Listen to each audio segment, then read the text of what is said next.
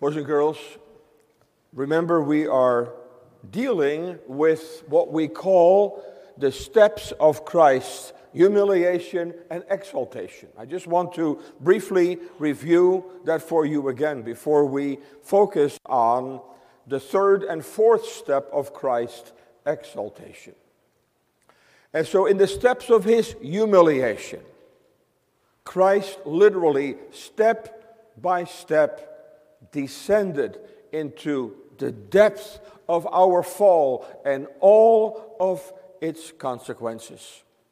Or to put it very simply, he was born under circumstances as if he were a sinner. He suffered as if he were a sinner. He died as if he were a sinner. He was buried as if he were a sinner. And on the cross, he descended into hell itself and experienced the full reality of hell as if he were a sinner. And of course, we know that he was not a sinner.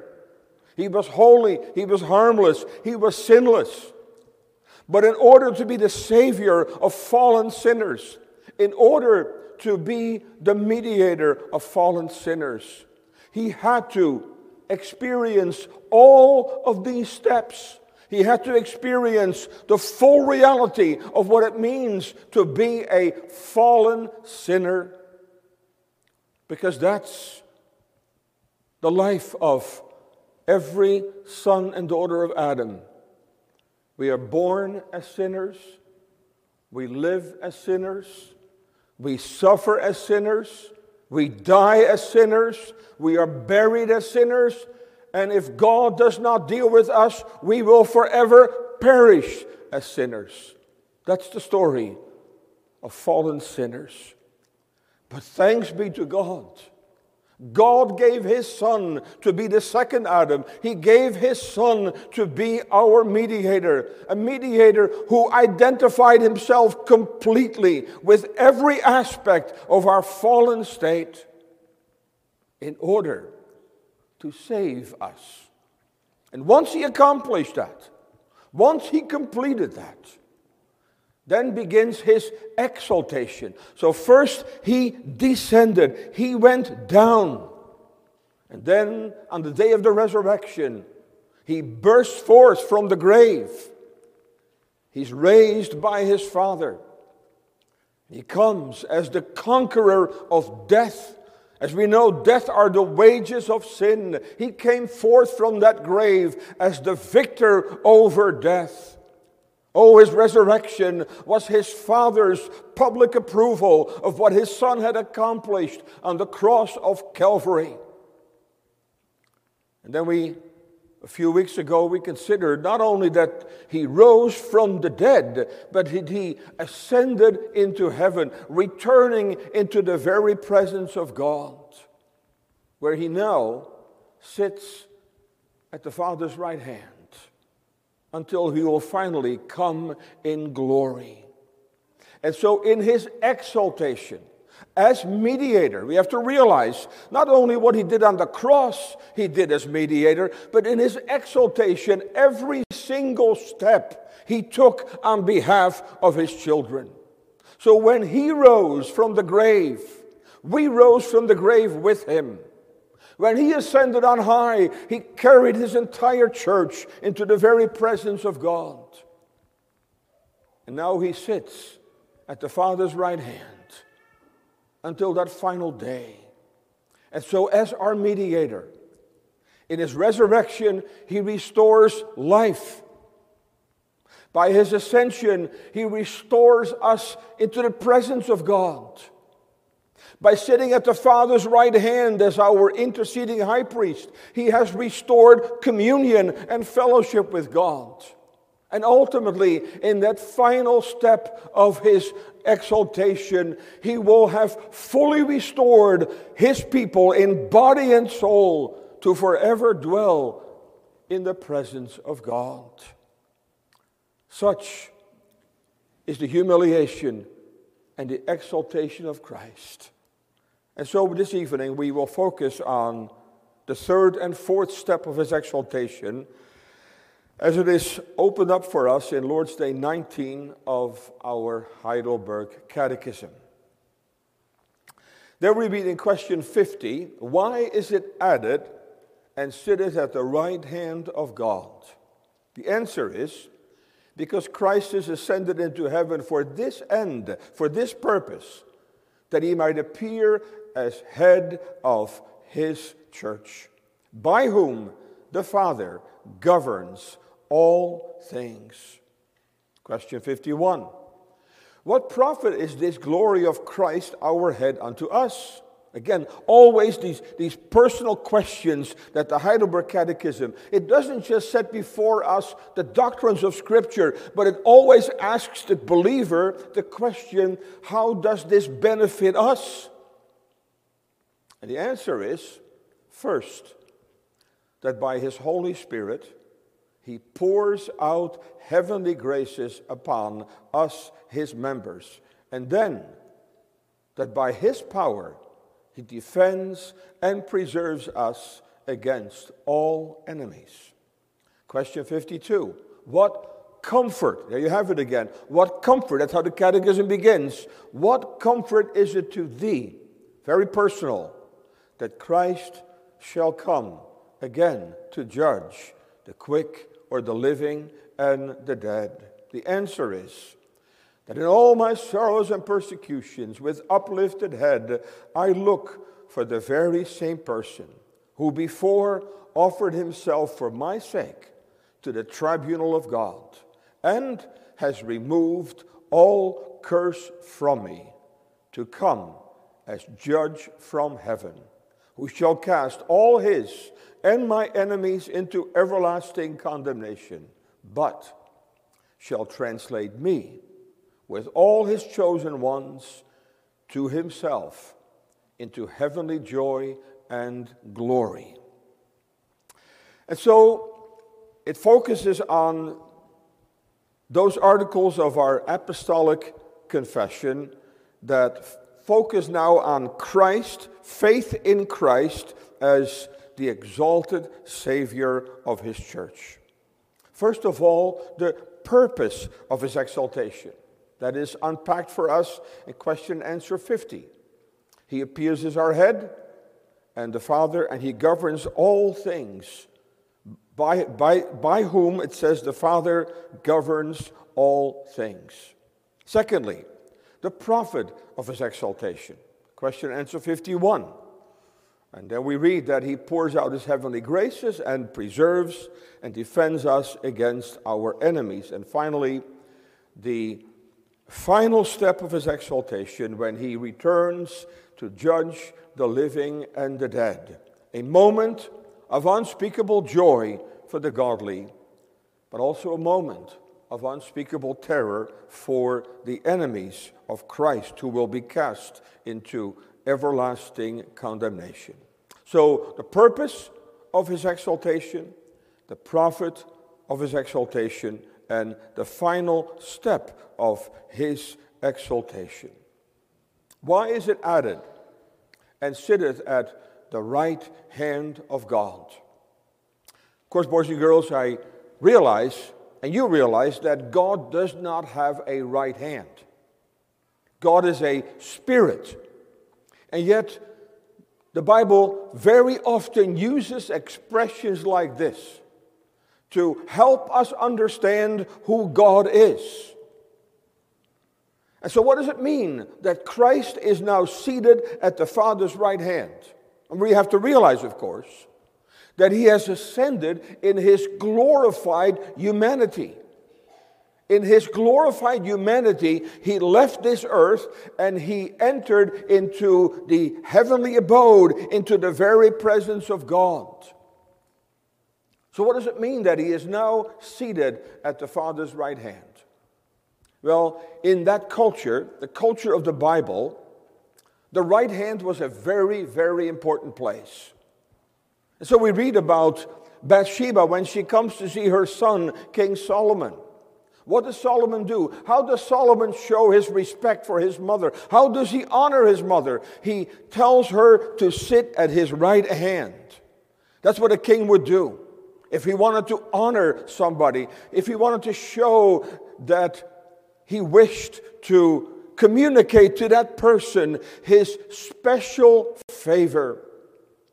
And so it was a very special privilege if you were seated at the king's right hand.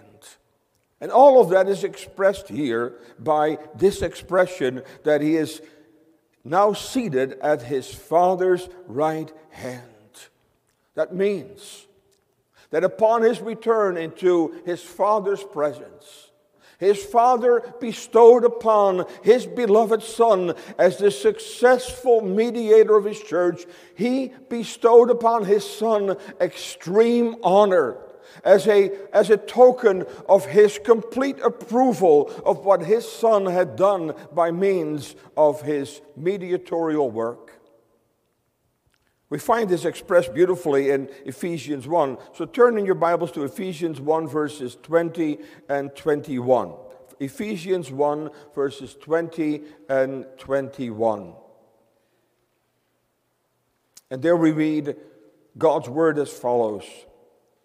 He, that is the Father, raised him from the dead and set him at his own right hand in the heavenly places. There's the expression that we just find here in the Catechism.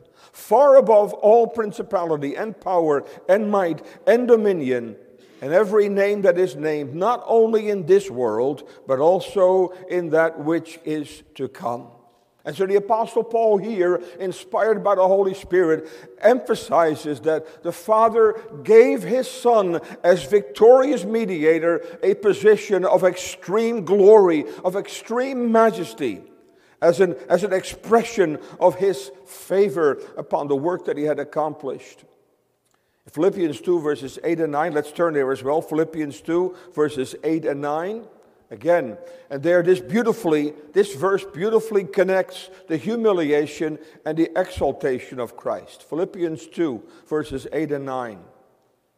And we read there, he, that is Christ, humbled himself and became obedient unto death, even the death of the cross.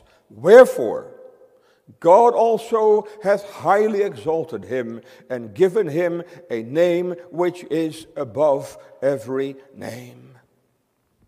And so, congregation, the fact that the Lord Jesus Christ is now at the Father's right hand is to communicate to us how extremely well pleased the Father is with his well-beloved Son. Oh, the Lord declared that, did he not? At his baptism, when Christ fully accepted his assignment as the high priest of his people.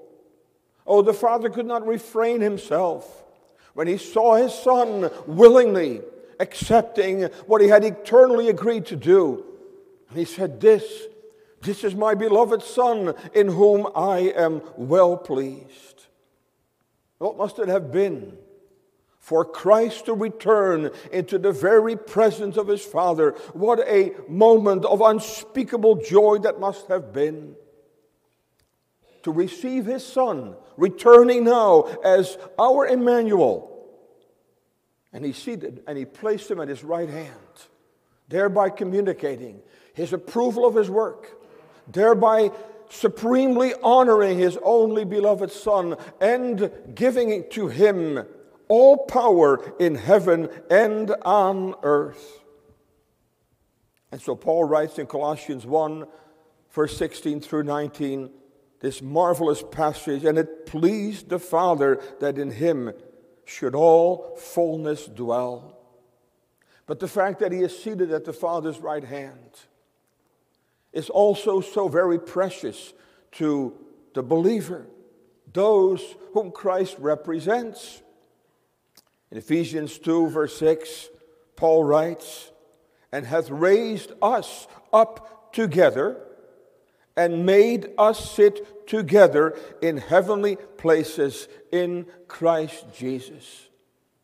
Oh, by using that word together, the Apostle Paul emphasizes the intimate union there is between Christ and his people. And so the Apostle emphasizes here what I just said before, that when Christ was raised, we were raised with him. Everything he did as mediator, he did on behalf of his people. But he also has made us to sit together in heavenly places in Christ Jesus. Congregation, what an overwhelming thought that is. An overwhelming thought to know that in Christ, we, his people, we are seated at the Father's right hand. That means that in Christ, God fully approves of us. That God fully accepts us. His being seated at the Father's right hand is enormously comforting. Because that means that because our Savior is there, that means that your salvation, dear believer, is absolutely guaranteed. That means that you in Christ, we have a place in the very presence of God. Oh, when God looks upon his Son, when the Father looks upon his Son, he sees in him his entire church. When the Father and the Son, when they engage in face-to-face fellowship with each other, in his face, in his faith, dear child of God, he sees your countenance. When he sees him, he sees you. What a comfort that is.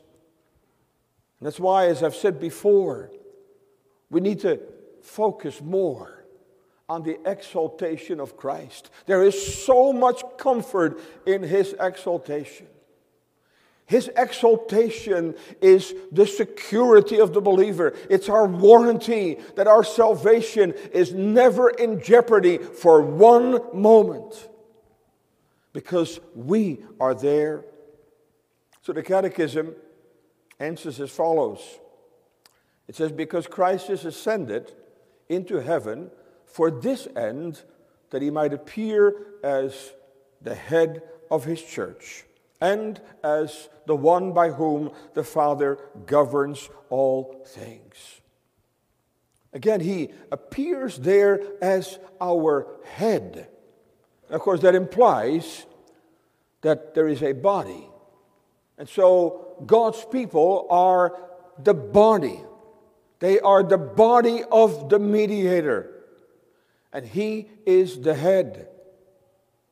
That means, first of all, of course, that he is the source of all of our spiritual life. Everything flows out of him. That's that intimate union that John 15 talks about. That intimate union between the vine and the branches. But what's also so comforting, congregation, is that where the head is, ultimately the body must be. And so since the head now appears there in the presence of God, therefore we know that the day is coming that ultimately the body will be where the head is. Oh, how precious it is that his ascended Christ is the head of the church, that he appears there as the head of the church, that he appears there on behalf of his church. Colossians 1 verse 18, we read that he is the head of the body, the church, who is the beginning, the firstborn from the dead, that in all things he might have the preeminence. But not only does he appear there as the head of his church, from whom everything flows, by whom we are governed, by whom we are sustained, in whom we are represented in God's presence, but also by him, the Father governs all things. And so Christ was exalted as the supreme ruler of the universe. That's why before his ascension, as he spoke to his disciples, he said, all power in heaven and on earth has been given unto me. That's why the ascension of the Lord Jesus Christ has rightfully been called his coronation, the day of his coronation, when he was crowned to be the King of Kings and to be the Lord of Lords. And of course, that was prophesied in Psalm 2, which we read together. That amazing psalm that gives us such a powerful assessment of what really is going on in this world. In its first stanza, we see what goes on here below. And what goes on here below is a very troubling reality. A troubling reality with which we are confronted every day. A world in which the power brokers of this world are conspiring together against God's anointed, against the Lord Jesus Christ. But then this marvelous comfort that we are told in the next stanza, that yet in spite of all that goes on here below, that yet God has exalted his King and placed him on Zion's holy hill. And that the Father has given to his Son all the nations for his inheritance. And so that's what Christ is doing. From the moment of his ascension, he is the reigning King of the universe. And he is reigning supremely in order that God's sovereign good pleasure can be accomplished in this world.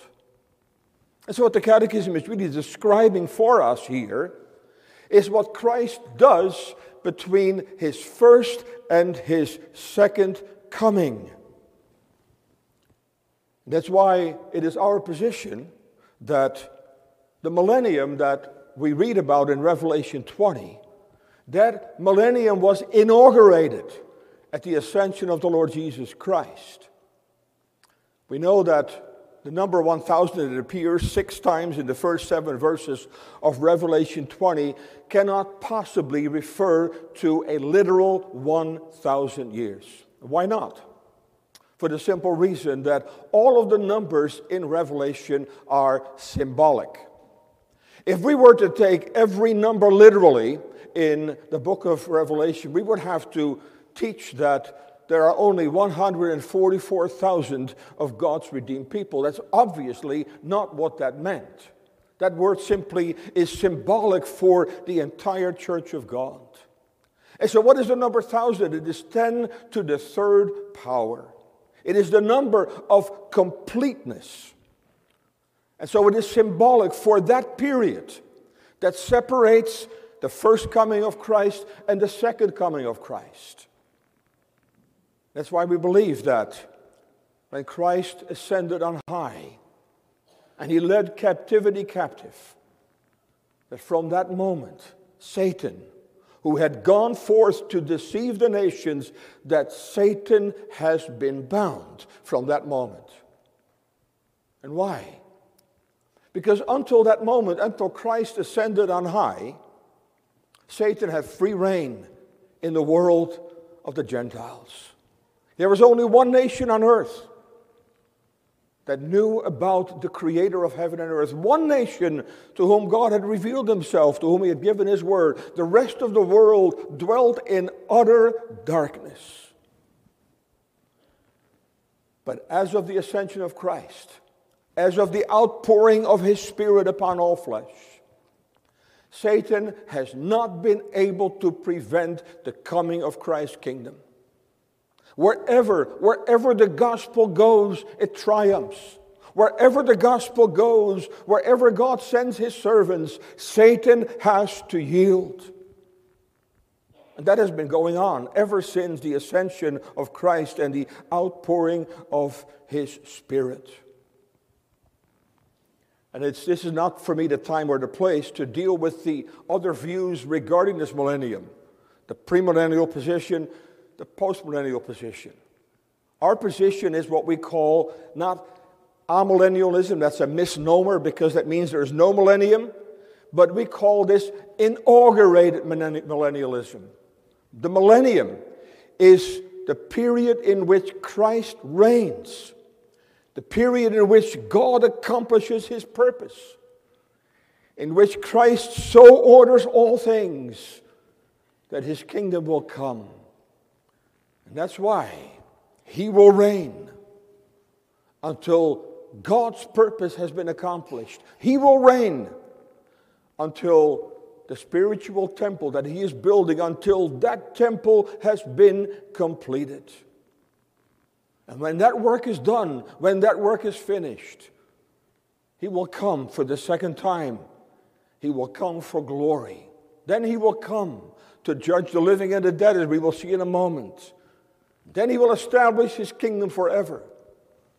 And then there will be a new heaven and a new earth in which righteousness will dwell. I just want to recommend some books to you if you really want to study this issue in more detail.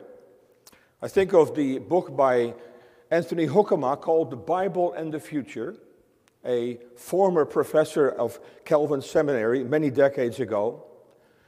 Then there is the book called The Promise of the Future by Cornelis Venema, who is the president of Mid-American Reformed Seminary, MARS. And of course, there is Dr. Beeke's excellent commentary on the book of Revelation. And the book I remember years ago reading the book by Anthony Hoekema. It was an assignment in seminary. And I benefited immensely from his very, very thorough treatment of the whole subject of eschatology, and where he examines the three millennial views and clearly makes the case for what we call inaugurate millennialism, which is the position, the classic position of the Reformed Church. And so let me say it again. That Christ is reigning. He is governing all things. He is reigning. And that reign is a present reality. He is reigning. It's not something in the future. And that reign separates the first and the second coming. And so his reigning, his overruling of what we read in Psalm 2, his overruling of all that goes on here below, has one ultimate objective, and that is to pave the way for his second coming. In 1 Peter 3, verse 21 and 22, the apostle clearly emphasizes that Christ is presently reigning.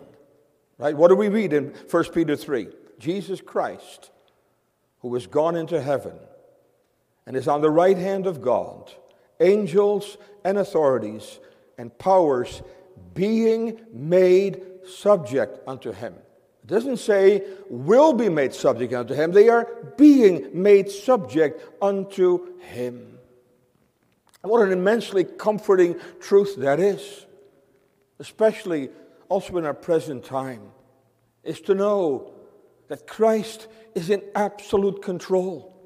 Christ is accomplishing his purpose. Authorities and powers are being made subject unto him until that work is complete. And that's why in God's word, the judgment of Christ, the white throne judgment that we read about in Revelation 20 as well, and his return are not two separate events, but all through Scripture, those events are always together. When he returns, he will come to judge the living and the dead, as we will see in just a moment. So secondly, the Catechism talks about the profit of his exaltation. How do we, the people of God, how do we profit from his reign at the Father's right hand, from his intercession at the Father's right hand? The Catechism says it so beautifully. It says, first, that by his Holy Spirit he pours out heavenly graces upon us, his members. What a beautiful statement that is. By his Holy Spirit, that Spirit which unites us to Christ. And by that Spirit, he pours out heavenly graces upon us, his members. What a beautiful statement about the character of Christ. What a beautiful statement about the ministry of Christ. Christ is the one who said in John 10, I have come that they might have life, and that they might have it abundantly. That's what Christ has done, dear people of God. Christ has merited for you an overwhelming and an overflowing fountain of mercy. And so as your exalted Savior at the Father's right hand, His work and His delight is to pour out upon you all the graces that you stand in need of. And so this dispenses with this wretched idea that God's children receive but the bare minimum in this life. A crumb here and there. No, that's not the character of Christ. That's not who our exalted Christ is. Oh, it is the delight of your Savior that you would prosper spiritually. He wants you to benefit fully from what He has accomplished on your behalf. And so His work at the Father's right hand is not only to intercede for you day and night and without ceasing, but to pour out upon you His graces. Grace for grace, we read in John 1. Out of His fullness, we receive grace upon grace. And the Greek actually means that it's one grace that tumbles over another. Grace upon grace upon grace proceeds from the Lord Jesus Christ. His desire is that you would flourish spiritually. His desire is to grant you every grace you need. Oh, how we should seek that. How we should delight in that. How that should encourage us every day to seek and to call upon your exalted and your interceding Christ at the Father's right hand. How that should encourage you to cry out to Him, "Oh Lord Jesus, oh minister to me today. Oh minister to me out of Thy fullness, grace for grace." That's a prayer He delights to hear. That's a prayer He delights to answer. And that's what He promises us in John 15 as well. In John 15 He promises us, if you abide in me, if by faith you abide in me, if by faith you live in fellowship with me, if by faith you walk with me, I will not disappoint you, but I will abide in you and you will bear much fruit. Turn with me to 2 Corinthians 9 verse 8. A beautiful passage by the Apostle Paul that underscores this very truth. 2 Corinthians 9 verse 8. There we read God's word. It says, "And God is able." And I'll read it slowly. "And God is able to make all grace abound toward you, that ye, always having all sufficiency in all things, may abound to every good work." I couldn't say it any better than that. I couldn't say it any stronger than that. So Christ wants you to know, dear believer, that in Him there is an inexhaustible fullness for every need of your life, every aspect of your life. There is a grace for every aspect of your life. And therefore, He wants you to open your mouth widely. And He will fill it. He will not disappoint those that seek Him, that desire to be ministered to Him out of His fullness and to receive grace for grace. It's so beautifully expressed also in 2 Corinthians 12 verse 9, 3 chapters later, where Paul is struggling with the thorn in his flesh, the thorn that caused him so much grief, a thorn from which he desired to be delivered. And then Christ answered him once and for all, and He said, My grace is sufficient for thee, for my strength is made perfect in weakness. And that's what the Catechism is saying here. He is saying, oh, dear believer, lift up your eyes on high. towards this precious Christ who is seated at the Father's right hand on your behalf. A Christ who not only has merited grace for you, who not only has merited salvation, but whose desire it is out of his fullness to minister to you grace for grace. And it says here, by his power, he defends and preserves us against all enemies. What a comforting truth that is as well, congregation. Because those enemies are real. And so here, of course, the answer is focusing on what we call the militant church of Christ, the church that is still in this world. The church triumphant, God's redeemed people who are already in the presence of Christ. They are forever delivered from their enemies. But here below, we are the church militant. We live in enemy territory. That wretched, three-headed enemy that relentlessly seeks to take us down. Of course, there is Satan, the archenemy of Christ, and therefore the archenemy of his people. And there's the world, this ungodly world that Psalm 2 talks about. This world that hates God, that hates Christ. A world that would seek to and would love to swallow up God's church and to eliminate it from the face of the earth once and forever. A world that is under the dominion of the prince of this world, Satan himself. And then, of course, as we've said here before, then there is that traitor within, our own indwelling corruption, that painful reality for the believer, that indwelling corruption with which we will have to deal until we breathe our last breath. That indwelling corruption that conspires with Satan and with the world. And what a mighty enemy it is. Jehoshaphat cried out when they were surrounded by enemies, we have no might against his enemy. A congregation, you well know from your own experience, we too have no might against his enemy.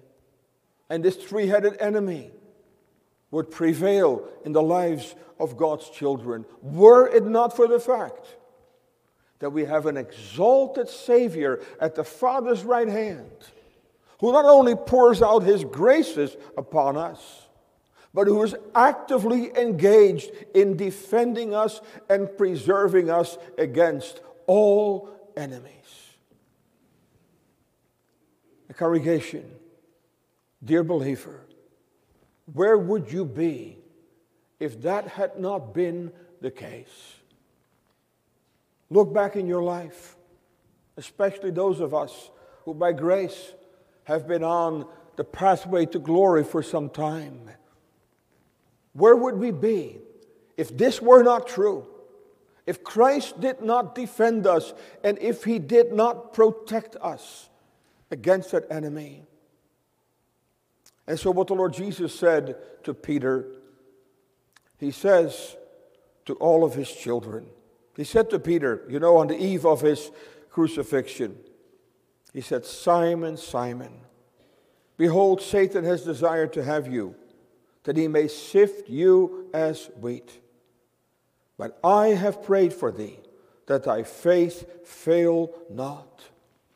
What a precious truth that is. We have a Savior who prays that our faith will not fail. And Peter's faith would have failed if it were not for that intercessory prayer. Peter would have gone the same way that Judas went. Judas, filled with remorse, who ended his life. But Christ maintained his firm hold on Peter. He prayed for him. He interceded for him that his faith would not fail.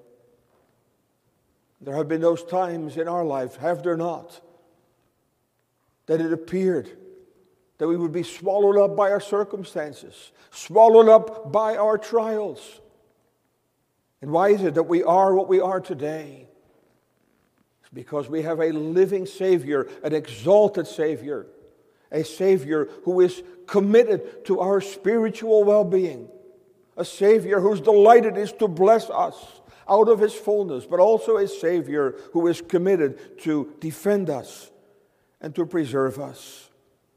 In John 16, verse 33, He promises, "In the world you shall have tribulation, but be of good cheer. I have overcome the world." There again, he makes a reference. Even before He died, He makes a reference to what already was a guaranteed outcome, namely, that He would overcome the world. That is our comfort, that we have a Savior who has been victorious. It may seem at times that the ungodly will yet prevail, that the ungodly will yet succeed. But be of good cheer. Christ says, "I have overcome the world." And that's the comfort of Psalm 2.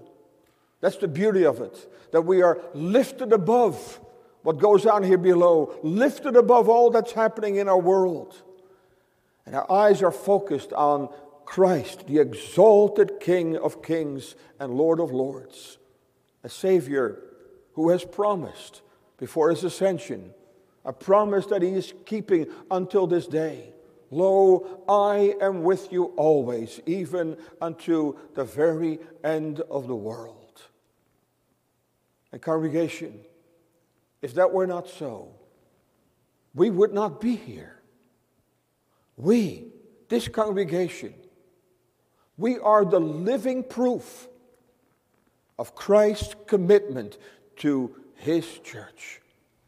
Because if that were not true, as you well know, Satan would have succeeded long ago in eliminating the church of the Lord Jesus Christ. And he is relentlessly pursuing that goal. And alarming things are happening in our very own nation. The hostility that is manifesting itself is becoming ever more clearer. Because if we then go back to Revelation 20, we know there is a time coming that he will be released for a short season. That he will again succeed in deceiving the nations. And there are troubling signs that that's happening. That Satan is being loosed. And we see that what Paul describes, and you may want to look at that passage in 2 Thessalonians 2, where he talks about the great apostasy, the great falling away, which will set the stage for the man of sin. And we need to realize that this will happen. And when that happens, it will be a time of great persecution, great tribulation, some of which many of God's children are already experiencing today. Just imagine living in Nigeria, where people are being slaughtered over and over again, where their homes are invaded and they are brutally massacred. That's a reality. That's what God's people are living with. They're living with that reality. And many of God's children throughout the world who are facing the reality of persecution. And if we think of all the persecution that has taken place, the vicious response to the advance of God's kingdom into the world, I can assure you, we would not be here today. But the fact that the Church of Jesus Christ is alive and well today, that the gospel is being proclaimed to the very ends of the world, can only be attributed to the exalted Christ at the Father's right hand, who continues to pour out His graces upon His church, who continues to defend and preserve us against all enemies, until His work is complete, until He will come again to judge the quick and the dead. But I obviously have no time to deal with that, and what is contained in question 52 is enormously important. And so with God's help, in a couple of weeks, I will devote an entire sermon to the return of Christ, the substance of question and answer 52. And so let me end then by making again this very personal, because the catechism is so personal. What profit is this glory of Christ to us? And that means, of course, is this Christ your portion? Do you know on biblical grounds that this Christ suffered and died in your place? That this Christ rose again in your place? That this Christ has carried you into the very presence of God? That you are represented by Him at the Father's right hand? Now, how may we know this? How may we know this? If this Christ is ours, that means that the Holy Spirit has made this Christ exceedingly precious to us. Precious, why? Because we see in Him the God-given Savior who alone is able to save me from our sins. This is the Christ to whom we will have taken refuge by faith, to find our salvation alone in Him. This is the Christ in whom we find everything we need for our guilty and polluted soul. This is a Christ who, by the work of the Holy Spirit, has been made precious to our soul, altogether lovely. But also a Christ that by grace we honor, a Christ we follow, a Christ we seek to honor, honoring His word, because true faith is never alone. True faith will always manifest itself in a Christ-like life. It will manifest itself in the fruits, because if there's true faith, that means there is a true and living union with this Christ. And that living union with Christ cannot but be fruitful, cannot but manifest itself. And that's why, if we profess to believe in Christ, and there is no evidence that we are also followers of Christ, no evidence that we desire to honor that Savior by honoring His word, then our faith is not real. Then our faith is not the faith of God's children. And those are the people Jesus talks about in Matthew 7. Those who call Him Lord. And there are many today who call Him Lord, but who are not doers of the Father's will. It's so remarkable that Christ emphasizes that. As you know, at the end of the Sermon on the Mount, He clearly emphasizes the significance that true believers, the wise builders, they are doers of the word. Not to merit salvation, but that doing of the word flows out of a true and living union with the Lord Jesus Christ, the living word. And so I ask you, is this Christ your Christ? May you know by grace that He is your Savior, because that is ultimately the matter we have to come to grips with. Because only when this Christ is our Christ, only when we may know that we are found in Him, only when we may know ourselves to be washed and cleansed in His blood, only then can we continue our brief journey here below. And so, if you do not know Him, if you do not know this Christ savingly, I urge you to seek Him today. While He still proffers peace and pardon, that you would seek Him today, while He still stands before us as the willing and able Savior of sinners, before He comes to judge the living and the dead. Amen. Let's pray.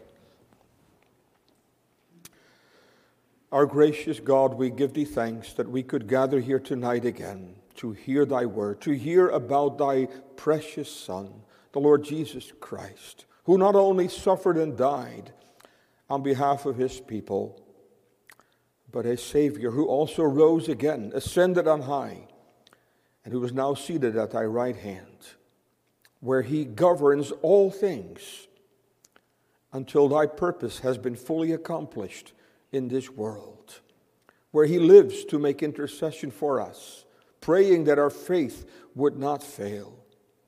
A Christ who from his heavenly seat of glory pours out his graces upon us until this day. Oh, how indebted we are to this Savior, not only for saving us, but preserving us in that salvation. And so we pray that thou wouldst remember us now as we return to our homes. We pray that thy word would bear fruit. Also in this coming week, wilt thou bless us, keep us safely in all that we do. Bless the labor of our hands. Bless our children in school. And gather with us again this coming Lord's Day. Forgive us our sins of this day and of this hour. We ask it alone in Christ's name.